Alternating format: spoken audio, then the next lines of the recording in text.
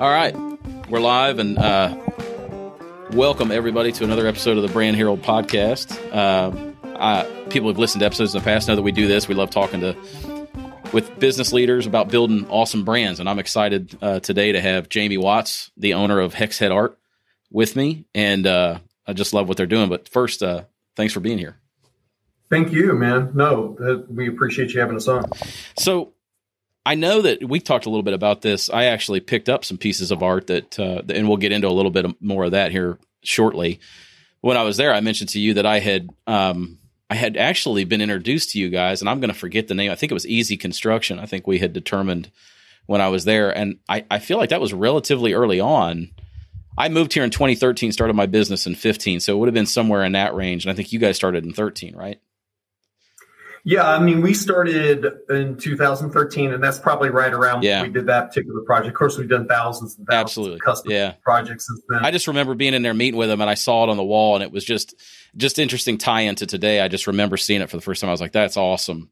And I think I remember I reached out, and you guys, you had your hands full. I think you've had your hands full from the beginning because it's such a cool concept. But well, first, before we get into a lot about the business and other things, if you would, just tell me a little bit about, we'll start with you. Tell me about you, where you grew up, went to school, family, those kind of things.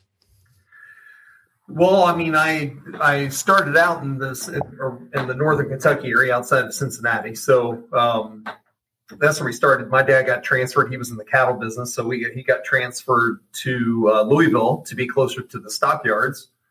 That was out in the 70s. So we moved because of busing and a lot of the things that were going on at that time. We actually moved out to Oldham County. So I went to Oldham County High School, which is just outside of Louisville, and then ended up at the University of Louisville, graduated from there in 92, and immediately started my first business. So I've been in business for myself for 30 years and don't really know any other way to do it. So it's kind of my story. I've owned several companies. I've lived in a few different cities, done some different stuff.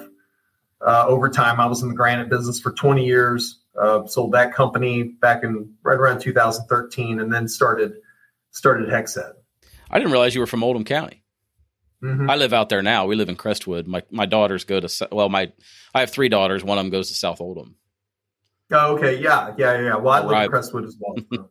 Yeah. Tell me about a little bit about the kind of pre-Hex Head. So you mentioned you had a lot of companies, and we'll spend most of our time on Hex Head, but it's just kind of an interesting, maybe just because it's an interesting transition from being in the granite business to this, and we can talk a little bit about that. But tell me about the granite business. Like, I was reading some of the projects. It sounded like you guys did some pretty major work when you had that company. Yeah, I mean, we started out just as a residential granite company. So, I mean, I was just a baby. I mean, I was 22 years old when we first started that in that business.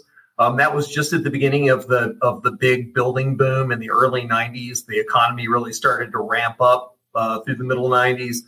So, there were some old school granite companies out there. We actually came up with some different ways of doing granite work that made turn times a little faster. They used to take granite and stack it up on the edges. If you've ever been in any older houses, they stacked it up. It's a very labor intensive process. So we started using single thickness material and really kind of turned the industry on its head.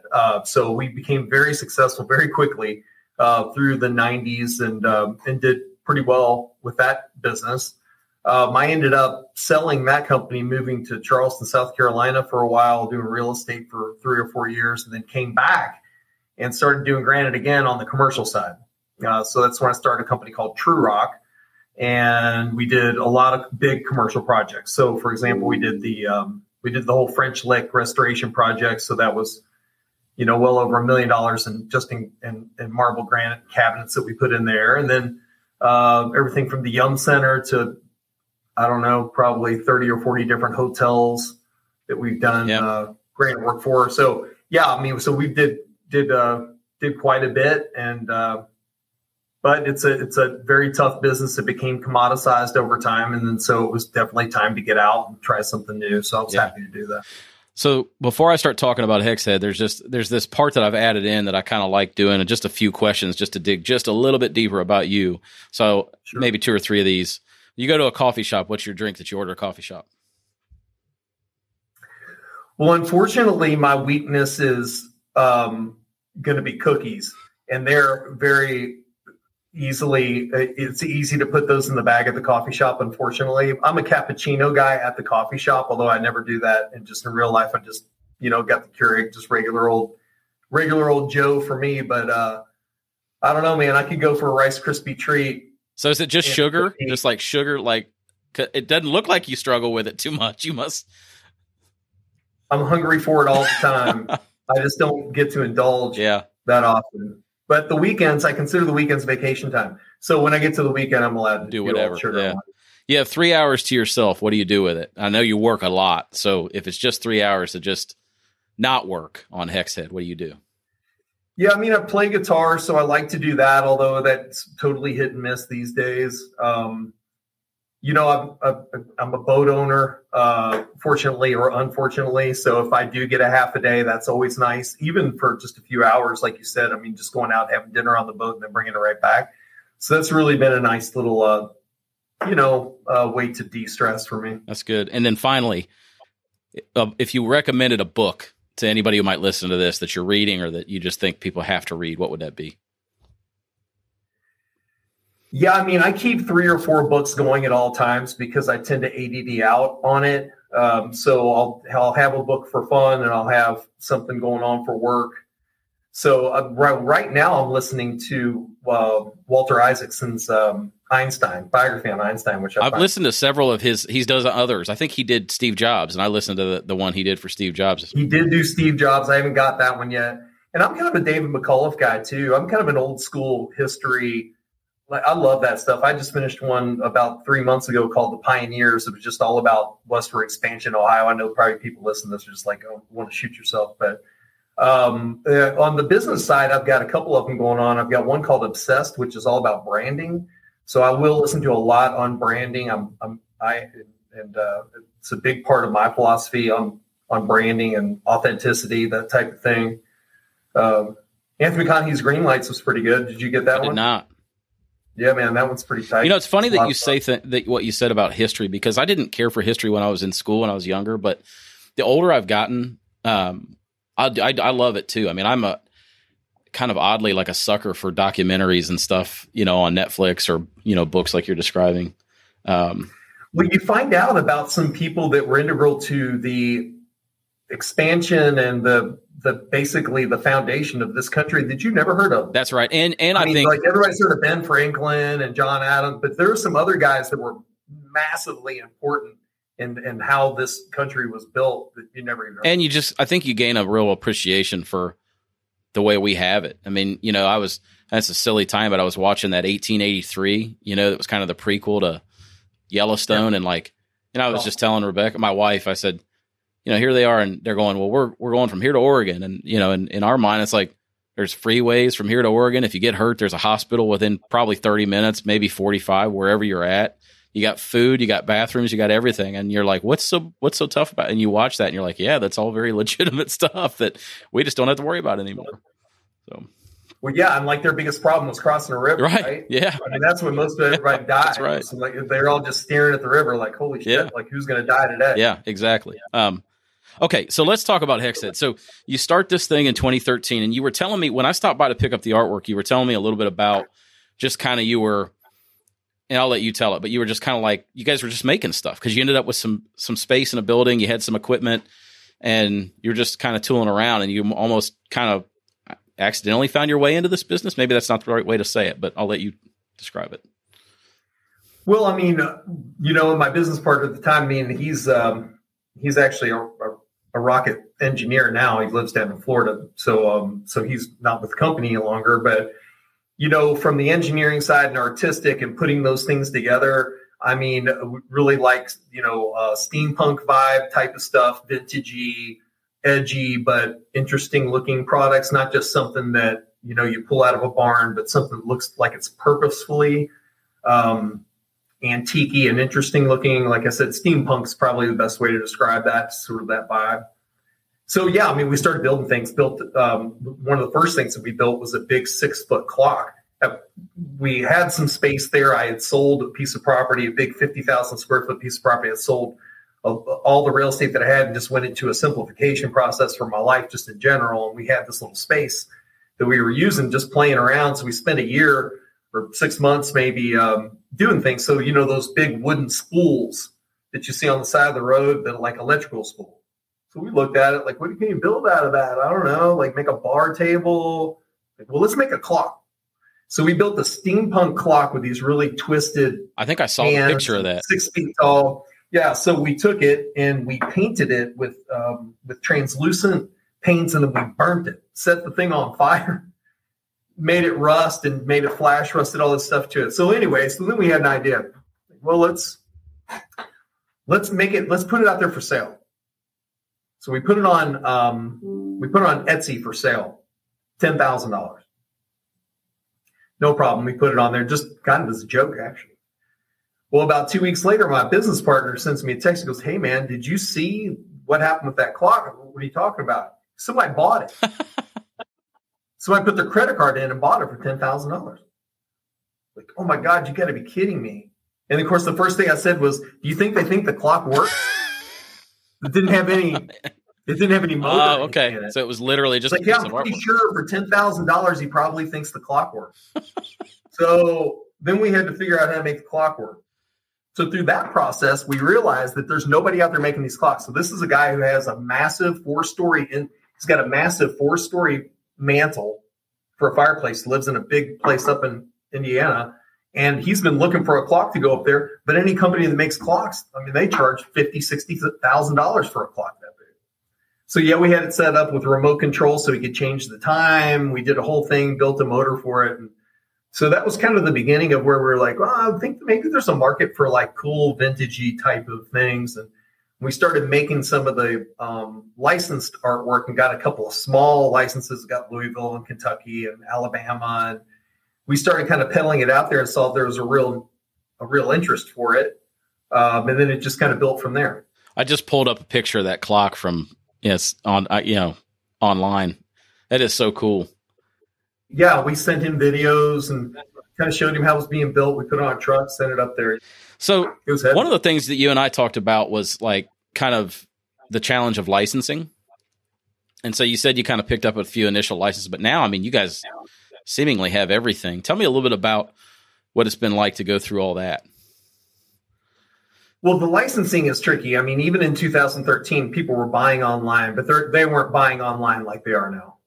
So 2013 seems like a really long time ago in the e-commerce world from a lot of different angles, from just the functionality of things, how comfortable people are purchasing, the expectation, how you sell, how do you get eyeballs to your website, the competition for ad space and social media market. So there's just really a lot that goes into it. Fortunately, when we started this company in 2013, when it comes to branding, if you're going to start an e-com site, okay, first of all, if you start a company, typically your brand is defined over time. You iterate your brand. You might start Goodson and you got to start one way, and then maybe I'm going to invest some money in some branding, and then it turns into be some of the things that you see behind you, or you're like your logos that I've seen that are sort of this old schooly kind of vibe to them. Well, with e-com now, you can't really do that. I mean, you have to have your brand kind of dialed in. I mean, when you launch that thing, it needs to be turning dollars, and iterating your brand over time doesn't make sense. But fortunately for us, from 2013 to now, I mean, it's hardly even recognizable the way that we've continued to evolve the brand and the products over time. So let me see if I can get back to your original question about the licensing. So for the licensing, I was able to pick up a couple of licenses, but the reason what I was just telling you is important is because when I went to get the license, they want to know what your plan is. I mean, you have to fill out all this paperwork. And the plan for us was to sell online. And they called me and said, hey, by the way, we have 1,000 different licensees out there. You be the only one that sells direct to consumer online. And the failure rate for licensees is really high. I mean, only 30% of licensees even last. I mean, a lot of them come and go out of business. She said, I can't even imagine you guys lasting a year. So we were the only licensee that was direct to consumer at the time. Everyone else had wholesale. They would make products. They would not make products. They would have products made over in China, over in Asia, and bring them over. It's the only way that you can create that kind of margin. and to sell it for 50% of the retail price out. And that's the business model. Our business model was to sell direct to consumer. Well, so it did grow that, over time. We did start to grow a following because our product is unique, and we sold it as a hand-painted, made in America type of product that three-dimensional, very unique for a certain type of fan. Somebody that doesn't want to hang a flag up in their garage or their basement. They don't want to, their wife's not going to let them put a decal on the wall. Right. Okay. And so this is something that if you've put 30 or 40 grand in your man cave, this is what you need. I mean, you need something that's a little more upscale. So it just sort of grew from that and kept going, and then we just got better at it. We got better at how we produced it, and how we painted it, and how, more efficient. And then it just grew. So yeah, the licensing side is really, really difficult. And, now you're talking about all these professional leagues. Well, and that's what I was going to mention. So I think I had told you that I dipped my toes into it just a little bit with a little side business I was involved in. But as I recall from it, and it's not like there's just like one place that you go to and say, oh, I want all the NCAA licenses. It's like, no, like Ohio State handles its own, and these, you got to go here for these, right? Like you have to work with different groups depending on the school or schools that you want to have. Is that right? Or is there kind of a... Yeah, no, it's nuanced. I mean, there are some larger clearinghouse companies like CLC that handle a lot of the colleges. Then there are some smaller ones like Fermata. They've recently been bought by Fanatics. So they handle some of the big boys, Georgia, Notre Dame, Miami, Kentucky, some of those. And then you've got some other smaller ones that handle smaller schools. And then, of course, the leagues are leagues. They handle their own.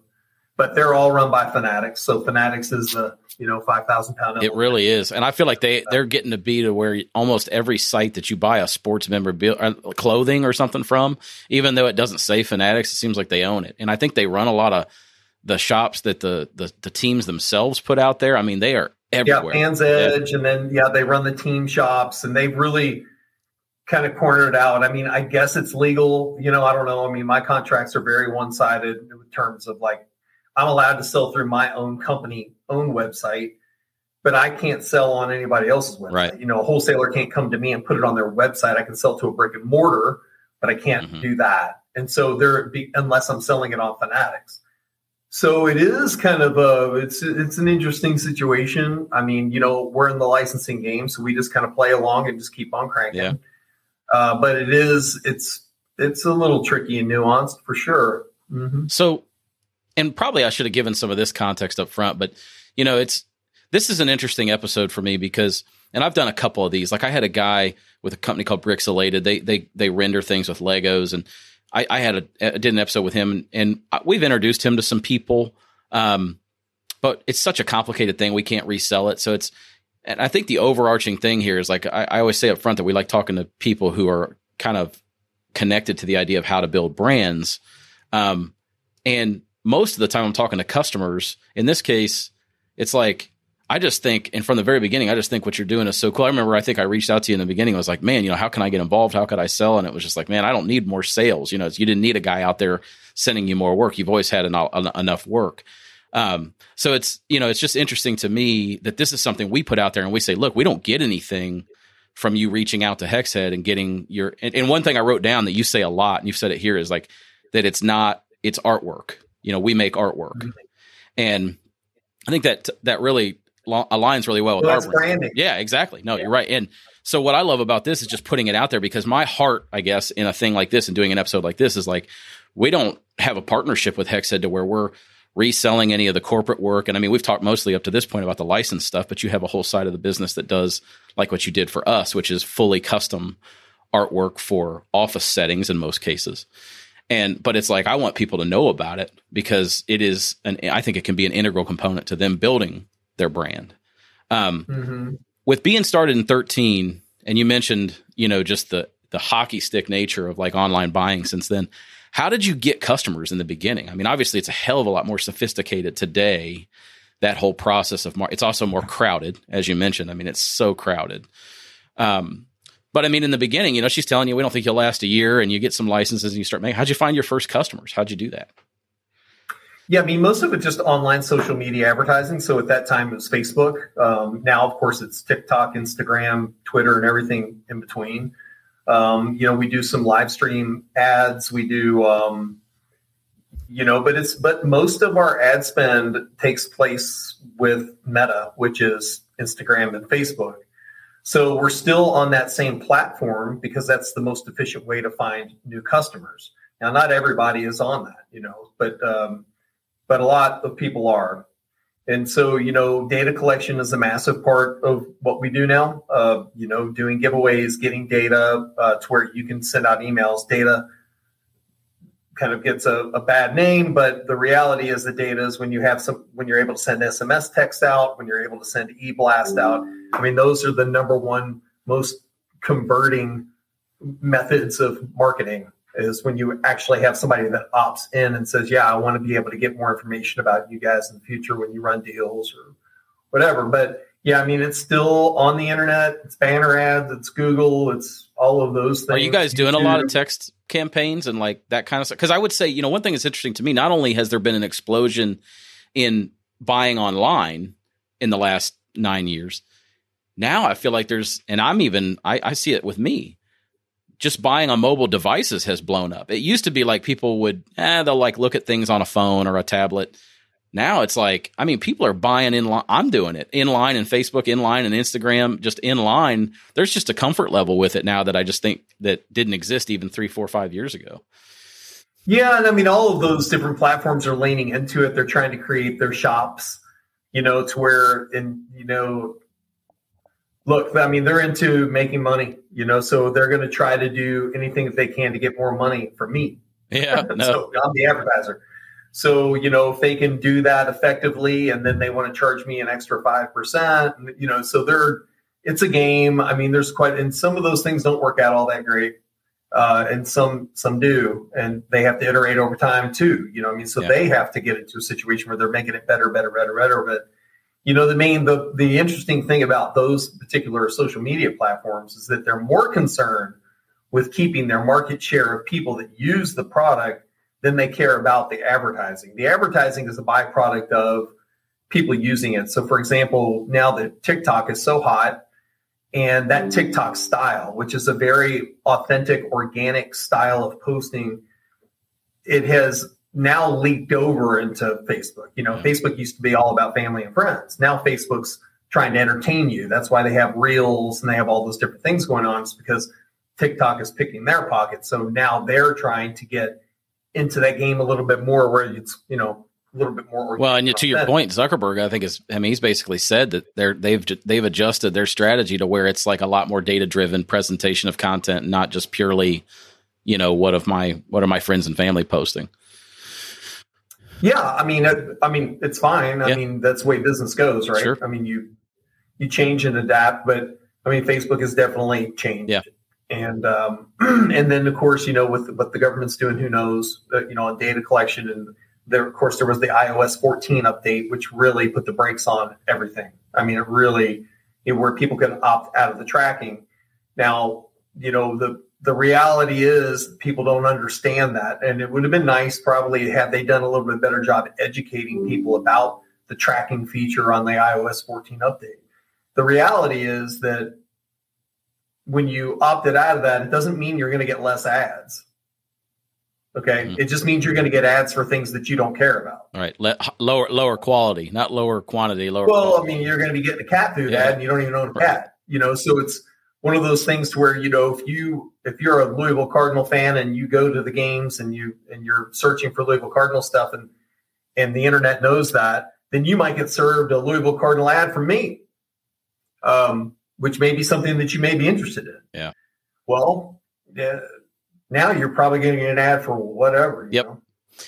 Yeah. So the way that we kind of reconnected, I think, is, if I'm remembering this right, I had kind of reached out mainly this time, probably 6-8 months ago, and just said, man, I really just, I still just love what you're doing. And I'd love to pursue, because I think what really started is I had invested some money, to your point, in kind of expanding or broadening our brand. So I had created a lot of other brand marks, and I had some stuff that I thought would translate really well to what you were doing. And we were looking to try to spruce up the branding and how we're implementing it into our physical space here in our office. And I reached out to you and said that. And I think you responded and you were very complimentary of my brand, which was, something obviously really nice to hear. So I was wondering if you could just talk a little bit, I don't know if you remember that initial interaction, but I reached out and then you were just, like you said, you were complimentary and said, hey, why don't we try to figure out a way to work together on what you need? And then eventually you can try to help me with some of what I need. Yeah. Yeah. 100%. I mean, when it comes to branding, branding is such an interesting topic for me. I just find it to be something that I can think about all the time. And the thing that I like about it is because you can't really put your finger on it. It's true. You know it when you see it and you know when it's wrong, but it's difficult to define. And it's hard to explain a lot of times, even why you like something. I feel like it's hard to even, if you're really loyal to a brand, I feel like sometimes I can't even hardly articulate why. Yeah, right. So branding is a feeling, right? So that's what it comes down to. It's feelings. And it's how you feel about a certain company, a certain thing. And for us, it's really interesting because we have our brand, which is this style of what we do and how that vibe is pushed to the customer. And we have your team brand. So we have two things going on. Now, you've already made the connection with your team brand. So essentially what we do is we're meshing with that to make your team brand look cool, right? Because the reality is that what does that team brand mean? So if you are an Oregon Ducks fan, for example, and you see the Oregon Ducks, you're not even really that conscious about it, but it definitely, you're a fan for a reason. Why are you a fan? And so that's how I like to get down to that rudimentary understanding of things where it's like, well, I grew up in Oregon and we lived by the stadium and used to go to the games. My dad used to take me to the games. We used to watch them on TV. I went to the University of Oregon and used to tailgate with my friends and met my wife there. So there are just a lot of different things that connect all of those together that gives you that feeling when you see your logo. And on the custom side, it has to do with your business. So it's like, I've owned this business for 20 years. There have been tough times and great times. And my dad left it to me, our family history with it, and that brand coming together with what we do. But one thing that I figured out with branding is there has to be an authenticity to it. It has to be real, or eventually you're going to get found out. And that's where the online thing is very muddy, right? Because you'll see some brands out there online that are very smoke and mirror. You can't seem to figure it out. It's like, is this coming from China? Is it going to take 8 months to get here? And it's going to be miniature size instead of this, or what is that? And so I call this our exterior brand. So when you come to our website, you're going to see some things. You're going to see people. You're going to see me. I own the company. I have made it a part of my regular duties here. I answer the emails myself. I answer the telephone myself. Sounds crazy, but why would you do that? It sounds so stupid. Because my customers expect it. This is a real person, a real company, and do real things. There are a lot of things that I can push off to other people here, but those are the connection to the customer. This is an authentic thing, a real company. But just as important as all that, and I don't mean to get all long-winded on you here, that's good. Landon, is your interior brand. What is your inside brand? Which means inside the walls of your company, your employees, the facility, all of those things.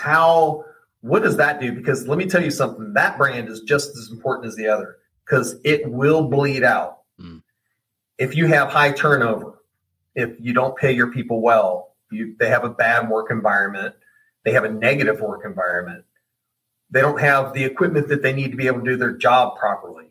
There are problems, personality conflicts. All of those things on your interior brand are just as important because you need for your people to love coming to work and put that love into each individual product. I can't paint every piece that goes out here. Well, it's almost like if you don't have your interior brand where it needs to be, your exterior brand is inauthentic at that point. It's either not, it's not bad or it's inauthentic, not real. Well, your quality control's off, your customer service is off, you have people that literally just don't care. And as soon as you get to that, then your brand will suffer. You can read the reviews on our website and, every 10th review is talking about customer service. It's not even talking about necessarily the product. It's talking about, one of my light kit lights went out. And then we send you a new one right away. Or my product got damaged in shipping, but, now they just sent us a new one really quick while we're waiting for the UPS claim to go through. They didn't care. They just sent me the product. I'm so happy. Thank you so much for standing behind your product. Those are the things that matter. No, it's so then tell me a little bit, just to kind of tie it together. Tell me a little bit about what it was that you saw, since you're so passionate about branding. What was it about our brand that kind of got you, like that got you interested? Well, because it's different. In fact, there's a branding book out there called Different that you may want to pick up sometime. There's a lot of different ways to do branding and to advertise. I mean, you can try to hide things that make you different, or you can lean into them, right? Yeah. So when you take things like, I don't know, the Mini Cooper car, they don't hide the fact that it's a mini car, right? They lean right into it. Like, yeah, it's a mini car. You can laugh at it if you want, but there are a lot of people that like this little car. There's a lady who works in my office that drives one. So there you go. Yeah. So it's interesting. So when I see something that looks different, then I'm hip to that. So most of the companies that are in your space have a lot of them, okay, will have more rudimentary websites. It's like it's pens and it's cups and it's, your name here, your phone number here type of thing. You're familiar. Yep. Or back in the old days, they bring you a catalog and like you can flip through. It's like, do you want to buy Turbises and beer huggies? And all right. And then you pick it. But with yours, it's a little bit more of a upscale experience. So if you have a company, you're like, well, if you've been burned a few times, which I have, you went out and bought something and it didn't, for your own branding, these types of shirts, and then it didn't come in the way that you wanted it to, or the sizes are off, or the quality's off. There's just not a lot of help on that. But with the way you guys push it out there in that vibe, it seems a little bit more touchy-feely. You can talk to Landon, you can do, and it's just done better, man. Yeah, no, I appreciate that. It's funny. When I hear you say, the thing that kind of resonates with me, and this has actually been something we've been thinking about a lot lately, and I feel like what you just said, even though the aesthetics of our brand is different, and it's definitely at our core, I guess, that we want to be different in our space, but the thing that's been really a theme lately is talking to people about how to print the items. So everything about our industry focuses on products. It's just, as you mentioned, there's a million websites and they will product you to death. That our industry does not have a problem with the number of options and the ability to find them. But what our industry doesn't do well, and I do think, and it's funny, even as I'm saying this, I feel like this almost becomes a bit of something that we need to lean into with our branding, which is the way you always say, and you even said this to me from the very beginning, when we first talked and we didn't do anything at the time, but you're just like, yeah, we don't make logos. It's not a sign. It's art. And so, I mean, at your core is like, it's metal, it's paint, it's whatever. And theoretically, somebody else could do it, but there's this design element. There's this essence of how you see it as art that comes through on every piece. I mean, when I stood there and picked up our stuff and you're showing me, and you mentioned this in the things that I read, the shading, the hammered finish, there are these, I always say that like when you see somebody do something, not usually 80 to 90% of what somebody does could be done by somebody else. It's the last 10 to 20% that separates. It's always that. And for us, I think that where we're heading is that we're seeing ourselves similarly to where it's like, we're not just about the products. We say on our website, it's about the right products, but I actually think we need to consider shifting that verbiage to that we're about designing the right products, because it's not, if you came to me and said, I want t-shirts and I want, I had a suite of things that I want to have for my people. The first thing I'm going to start thinking about is like, we could certainly slap the logo on everything, and that's fine. And there's a time and a place for logo slapping, but there can also be like with our brand, what I wanted to do was create a bunch of sort of laterally designed supportive brand assets so that the logo could be expressed in a bunch of different formats and in designs. And then we're able to plug and play with that on different things. And I think that is very much at our core. Is like, we love, what gets us excited is working with a company and not, hey, there's products and there's 100 places you could go get them. And frankly, there's some good companies out there that you could work with. But if you want somebody to come and kind of like nestle in between like those companies and then like full blown agencies and kind of work with you on your swag with an eye toward, let's think through how we're going to print it and how we're going to make sure that everything kind of complements each other. And if it's all sitting on a table together, it looks like it's, even though they can all stand on their own, they all make sense together, if that makes sense. Yeah, I mean, you have to be able to define yourself away from the competition. So unfortunately, your particular business has been commoditized to the point to where you can look at it and go, well, they're all the same. So let me just find this one. And because it'll become less about dollars and cents even at that point, because it's like, well, I don't know, the pens are 9 cents a piece here and they're 8.5 cents a piece here. I think it pens with my name on it. Like, all right, so let me just figure it out.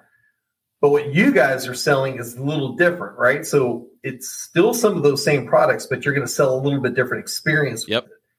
Now, the next stage that hopefully you're always looking at is, how do I take these individual products that I make and make them just a little bit more unique so that I can define myself even on the product level? So I'm not just selling a great service that nobody else can necessarily sell, and I've got some fancy designs for my company and things like that. But how do I create the thing that we call the secret sauce, like on the products that we sell that everybody else sells too, but ours are going to have something a little bit different. So like if you're having, printed decals, like you said, just slapping decals on stuff. I mean, I don't know, maybe you guys can print those with texture or with some different, see what I'm saying, to where you're like, no, ours are a little different, man. Like, look, and when you're selling that, it's like, dude, this is your brand. Like, to the other company, it's like Acme XYZ company. Like, this is your brand. Like, if we're going to do it, like, let's do it right. Yeah, it's going to cost you $50 more, but like, let's do it right. And that's how we do it. We don't do it this way. You can go anywhere and get it that way. Does that make sense? Yeah. Yeah, it does. Totally. And I think what we find is and it may not be as much for us about actually creating a product as much as it is working with clients to make sure they understand all the decorating options. So it's like somebody comes to me and say, I want hats. And there's 100 companies in town, maybe more, that'll do hats, that'll do fine. And all of them they're going to snap to a direct embroidered hat. Whereas what we've been trying to shift the conversation to is like, well, there's several ways you could decorate this hat. Let's make sure we understand who you're giving it to.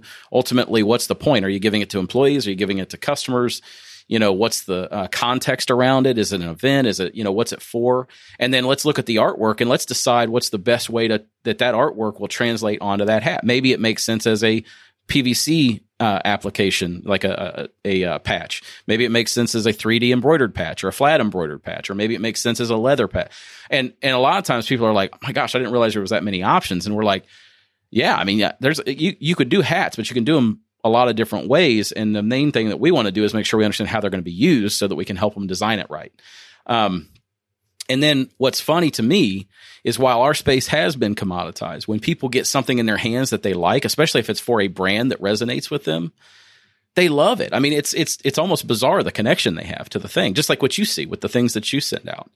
Yeah, because it's representative of their blood, sweat, tears. Right. Yeah. And I think that's how it has to be sold. I mean, as you're building the brand on that. You're building your brand. The Goodson brand is actually built on how they feel about their company. Right. No, it's not necessarily how they feel about Goodson. It's how you represent their brand, their mark. And then that's why, like, when you go to your website, it's like, okay, yeah, I can see that, because like if my mark looks like that mark and how they did that, then I like that. So It's very similar to what I'm doing. What I'm selling you is a link to a memory. That's exactly what I'm selling you, whether you realize it or not. When you buy a Michigan State thing and you hang it on your wall, and every time you look at it, you like it, it feels good, or whatever it is, the feeling that you get. But there's a reason for that. Not something that you consciously think about all the time, but it links over. Just like when their employee's wearing that hat with that cool patch on it and doing its thing. When they see that, it resonates. That's where the juice is. Yeah, no, that's excellent. Tell me, because we're right at about 40 minutes, and so we got a few minutes left. What role, or I guess, how big do you want the custom part of your business to be? I mean, is it always going to be that the licensed retail sort of direct to consumer is the lion's share, and you'll have, the division that does stuff like what you did for me? Or do you want to see that get to the point where it's 50-50? Or, I'm just curious, like strategically, the part of the business that aligns well with what we do, how's that fit in for you? Well, I mean, we are in business to make money. And so, that's the thing, but it's not the goal. So for as far as like business philosophy goes, and I'll kind of circle back and answer your question. So if your only business philosophy is to make money, then first of all, you're probably going to be unfulfilled, and you might get a little bit lost. Your brand will get lost. Your focus on exactly what you're doing, because you're a little bit too short-sighted on it. I've kind of changed my philosophy in business a little bit and over time, and I've become more employee-centric.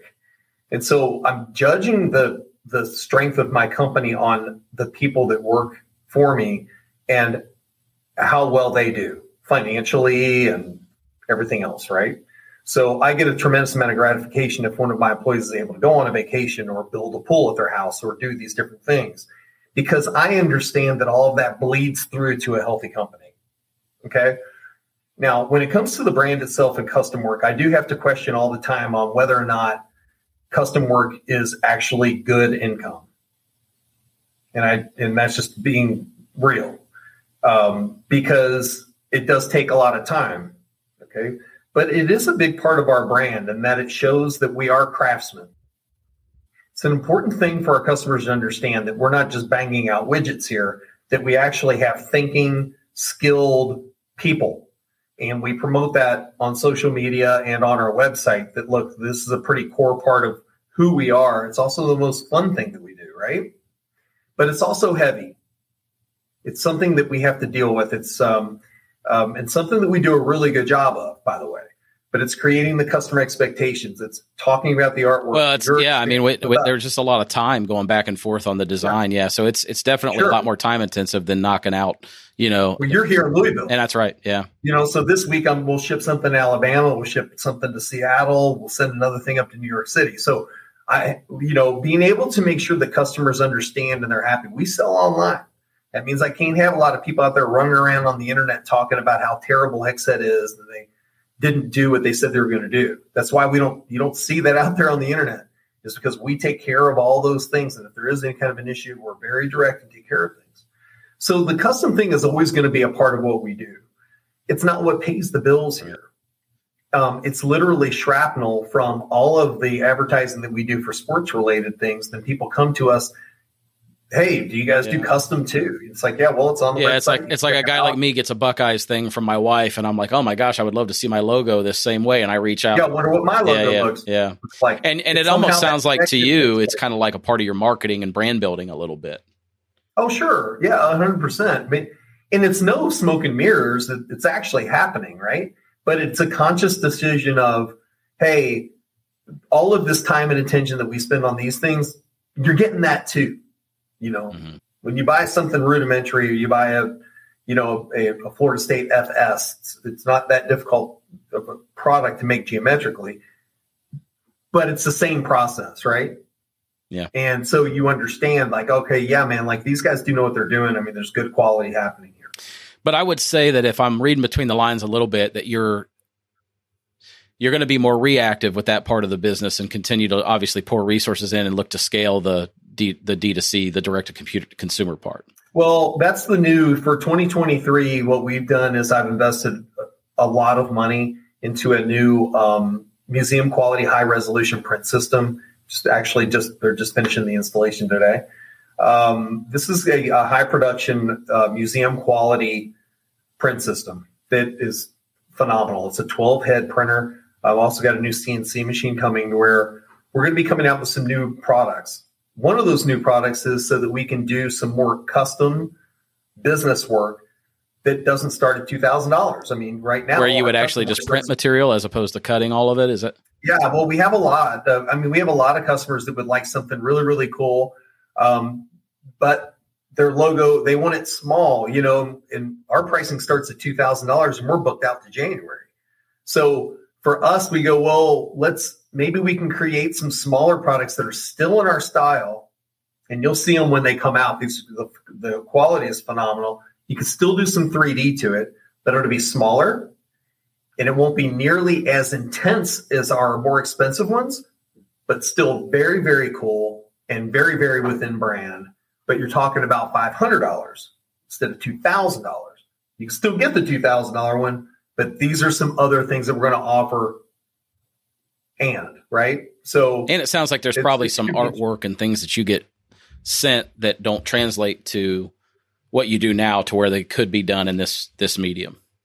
Super complicated, and they want it small. I mean, there's really, you know, for us, it has to be bigger, you know, in order to do a company logo. That makes sense. So we turn down that work literally every day. And I know that a lot of the, you know, or for example, military badges. I mean, there are thousands and thousands and thousands of military badges, and we can't make them all. But if you come to us and you have a decent file, it's like, well, we can print that out for you for $200 and still make it textured 3D. On the material. The system that we have will print in texture. So it can do build-up layers that are glossy, layers that are matte, and it's really going to be an interesting product. I can't wait to come see that. On that. Here in about 3 or 4 months, we start rolling it out. That's awesome. Well, you know, we're over time. I think I can't thank you enough for doing this. Like I said, I know you're really busy, and I think the world of your company. I love it. I love everything about it, and I'm looking forward to getting the opportunity to do some stuff for you and your team here soon. I'm glad to see you wearing our shirt because that means you like it. I hope. Yeah, man. Yeah. And we were joking about the fact that we're going to be ordering some shirts. This episode will end up being the reason I add video in 2023 because, you know, I got to make sure that we can do that. And most of our episodes are posted with just audio. So, Jamie, if you could just tell everybody where they can get more information, where they can find the product. So you go to hexhead.com. So it's HEXHEAD.com. And you can check out everything we have there. NFL, Major League Baseball, soccer. Now we have the NBA. We just went fully live with the NBA, and we're going to be adding more products to that collection over the next 5 weeks. And always something new at Hex Head. So check us out. Yeah, man. Well, thanks again. And I look forward to working with you on some cool swag for Hex Head soon. All right, Landon. Thanks, buddy. See ya.